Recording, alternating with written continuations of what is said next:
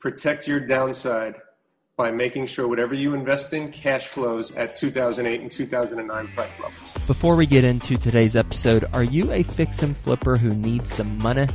Do you need to maybe do more deals and you're limited by the funds you have available?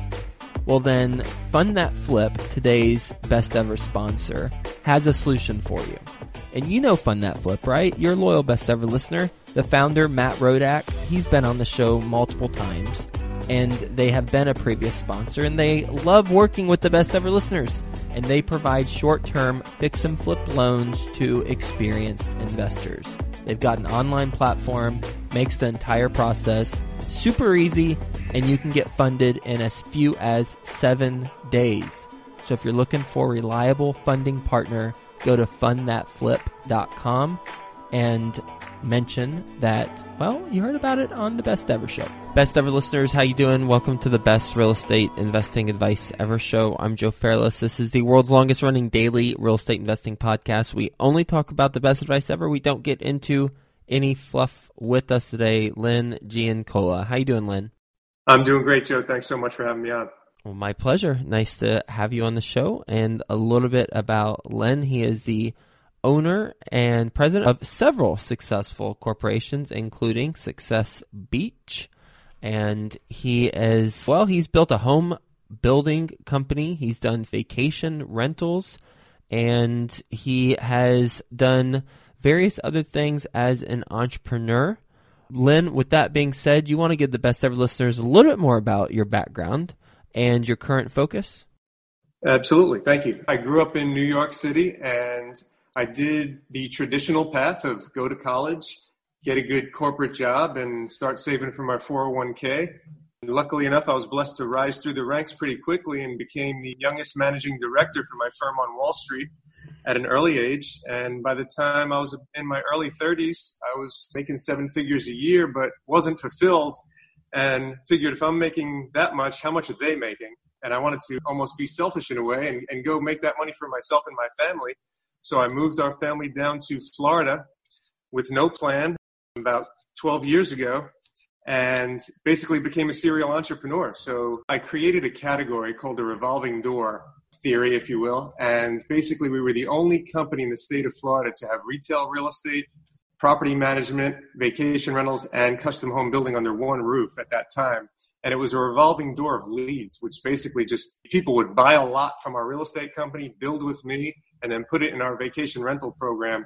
And it was just a nice revolving door of leads. So kind of feel like we created a little category in our niche here in Northeast Florida. And since then, it's just branched into a whole bunch of different opportunities that I guess we can discuss as we go forward.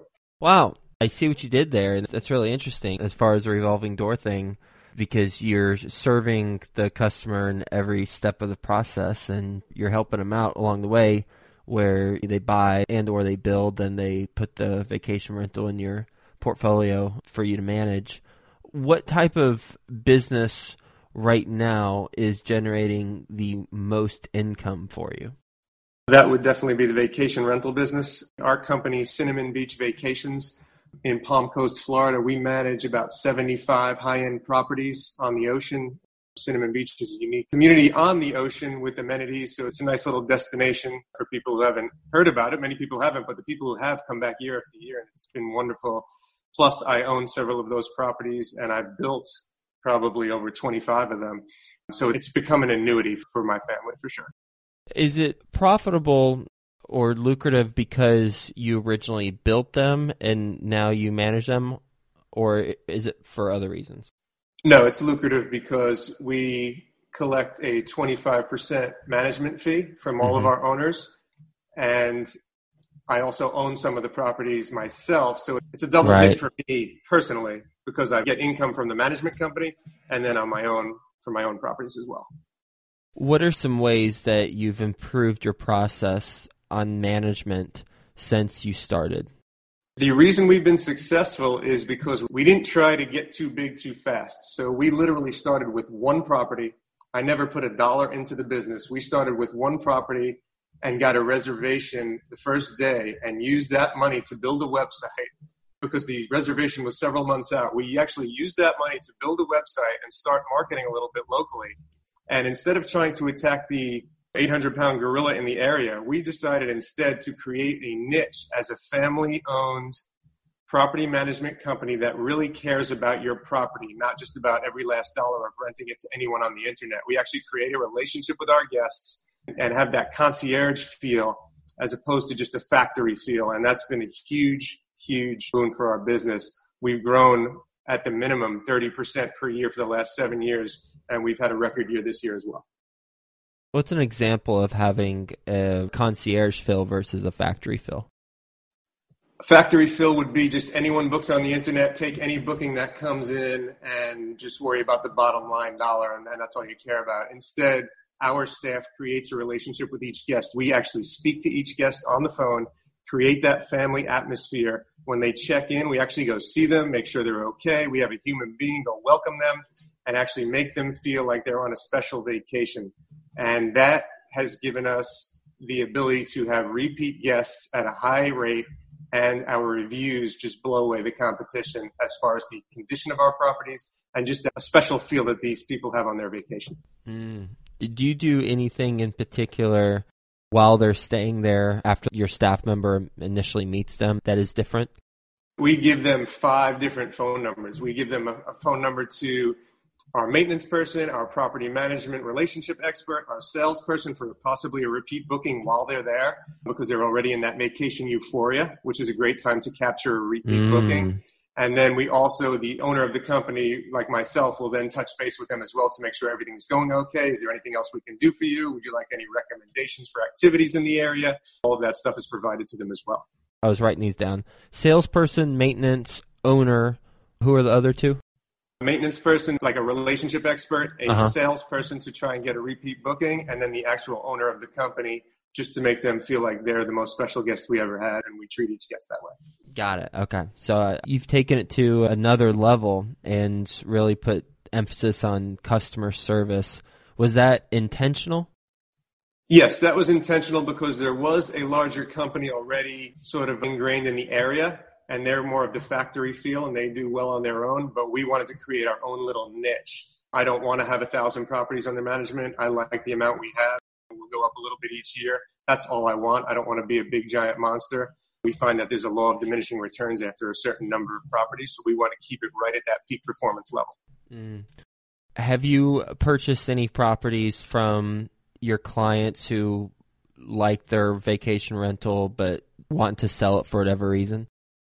Yes. Actually, I've done that over the last probably 7 to 10 years. So after the market started recovering, I've been doing that a lot. I either have flipped those to other investors or I've kept some for myself for a while. I can give you some numbers on it. Yeah, please. Excellent one we did last year. Last year we did one which was great. The owner of the house was unable to sell their house because they had never rented it before, so they didn't have a vacation rental track record, so it was not attractive to investors because of that. So we jumped in and made them a lowball offer. We purchased the property at $600,000. I'll use round numbers to make it simple. Yep. $600,000 with 100% financing, so we never put $1 out of our pocket, no skin in the game. We rented it for 4 months, grossed about $35,000, and listed it for sale and sold in one day for $715,000. So basically free money. And the way you do that is you have to create a proof of concept to an investor. When they see a house that has never been used in that fashion before, they don't believe it can happen if they're not familiar with the industry. So we then prove that to them. We have something on paper where we can show them proof, and then it becomes that much more attractive. The investor who's purchasing it from you? Correct. Okay. I asked that question because I thought, based on what you said earlier, the revolving door approach, I figured you'd also be getting leads from your current client base when they want to sell, and you'd be hopping on that and finding a way to make money on that too. That's exactly what I'm talking about as well. So that was just one example. And then remember, we sold it to the investor, and then now we manage the property. Right. Okay? Yeah. So that's number one. And then I've done it in the past the way that you're asking, which is maybe someone just has to get out of a property for whatever reason. Can I get that at an opportunistic price level for me to just keep in my own portfolio? Yes, I've done that as well. Mm-hmm. Why vacation rentals over apartments, office, retail, regular single-family homes? Good question. I get it a lot, and a lot of people aren't really big on vacation rentals compared to the others. The reason I like it, I live locally. I have an intangible factor that's important to me, and that's experiences with my family and usage. So I've owned plenty of single-family rentals in lesser areas that you can't use, that you're almost not even proud of. These are higher-end properties. I'm proud of it. I can have my own events at these homes, which I'm doing several events in the fall for my other companies where they actually house some of our clients. So that's another revenue stream and an experience stream that I place a lot of value on. And our family uses it as a beach house as well. Mm-hmm. That makes sense. When I mention Airbnb, what comes to mind for you as a vacation rental owner? I personally do not like Airbnb in our market because I find that the quality of inquiry from that source is not high. We prefer VRBO and HomeAway, and our own website has produced better and more qualified leads for the type of properties we have. Airbnb, so far our experience, I know it's very popular across the world, but in our experience in our little niche, it has not produced quality clientele. Mm-hmm. Your properties are more high-end, therefore you're looking for a higher price point than perhaps the Airbnb shoppers. Yeah, they rent from $2,000 to $7,000 a week, our properties. All right, so when you have a customer who comes and rents a $5,000 a week house and they leave, how do you stay in touch with them, if at all, after they leave? We have an email campaign, so we have different groups that we set up, and we use constant contact. So we just follow up with them weekly. We do two different things. We send out certain email streams or campaigns to people who have inquired and not booked with us, and then repeat guests. So we have two different email campaigns that we send to keep in touch with all of those people that have shown interest and or stayed with us. What's the flow, or what would I expect to receive from a it adds value to my life standpoint if I haven't booked and I'm in this stream? If you haven't booked? Yeah, if I've never booked with you. It's similar, but yet different. So we'll send them specials on last-minute bookings, upcoming events, and then we'll do the same for people that stayed with us. We'll give them a discount just because they stayed with us on any stay they want to have with us in the future. Mm-hmm. So we kind of show them specials and show them new properties. Hey, before we release this new property, we just signed this one up. We want to give you first crack because you've had interest before or you stayed with us before. So we make it different, but it's the same message. Based on your experience in multiple areas of real estate, primarily, we focused our time on vacation rentals and the management of them. What is your best advice ever for real estate investors?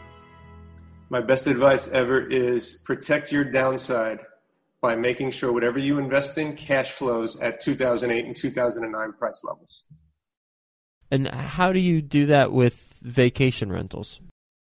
I do it because when I acquire a property, I don't buy anything at retail. I almost use what you were referring to earlier. I know when people in my niche, I know a lot of the owners, I know when some people are having some financial issues or they need to get out of a property, and I generally try to pounce on those opportunities to either help them get out of the property, but also get it at a discount for helping them.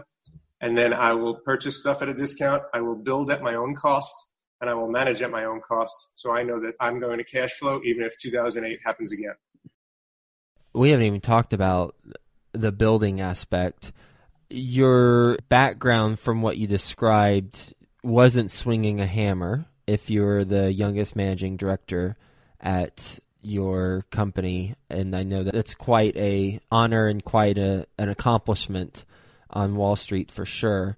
So how did you set up a construction company where you're building homes when you weren't doing that professionally before? My end of Wall Street was in sales and client relations. So I used those skills and came down here, and I became the face of the company and handled all the client relations and sales. And I made sure that I hired the best people in the field to actually build the houses. I'm not the guy to put two pieces of wood together. I'm the guy to build the business and make sure the clients are happy and provide a nice product. But I have people in the field that actually do the day-to-day. How do you do quality assurance in that scenario? It was easy for me because coming from New York, where, as you can tell, I talk fast, I walk fast, everything I do is fast. Down in Florida, everything's much more laid back and the complacency level is high. So I came down here and I used my skill set and my background of being a fast-talking New Yorker to be different. So I was different than Billy Bob Builder down here. I was a city guy who just cracked the whip a little more and was a perfectionist. And most of the people in Florida that came to be my clients were transplants from bigger cities, and they appreciated that, and it allowed my company to soar. Mm. What's one example or one way that you've maybe a process you implemented with builders and with your team members to help mitigate the risk? Because building something from the ground up, there's risk, as with any type of investment, but I'd say more risk than other type of investing. So what's one way you've mitigated that risk? As far as what type of risk are you talking about? Liability risk? It not happening when you buy something and the building not being built properly.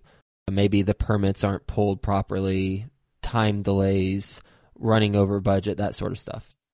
I was completely hands-on with those processes, and I made sure that my subcontractors and my crew did not get paid until the job was done. So I don't pay people up front and then hope they show up. If you don't show up, you don't get paid and you get fired. So that's the kind of person I am. You either perform or you're gone. And that's the way I ran the business. And I never once had an issue. I never once was behind schedule. The only time we were is if it was a weather event, but that's it. Otherwise, we were spot on throughout our whole career. And I actually shut down the building company a year ago and retired from that. We built about 70 homes, and it was an amazing ride. Speaking of weather, hurricanes, insurance, how much does it cost per house to insure?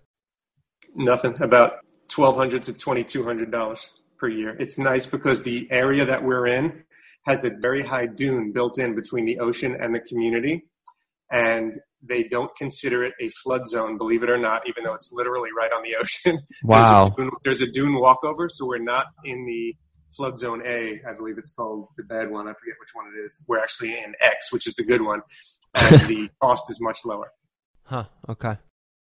Anything that we haven't talked about as it relates to your real estate background and experience that you think would be interesting to talk about?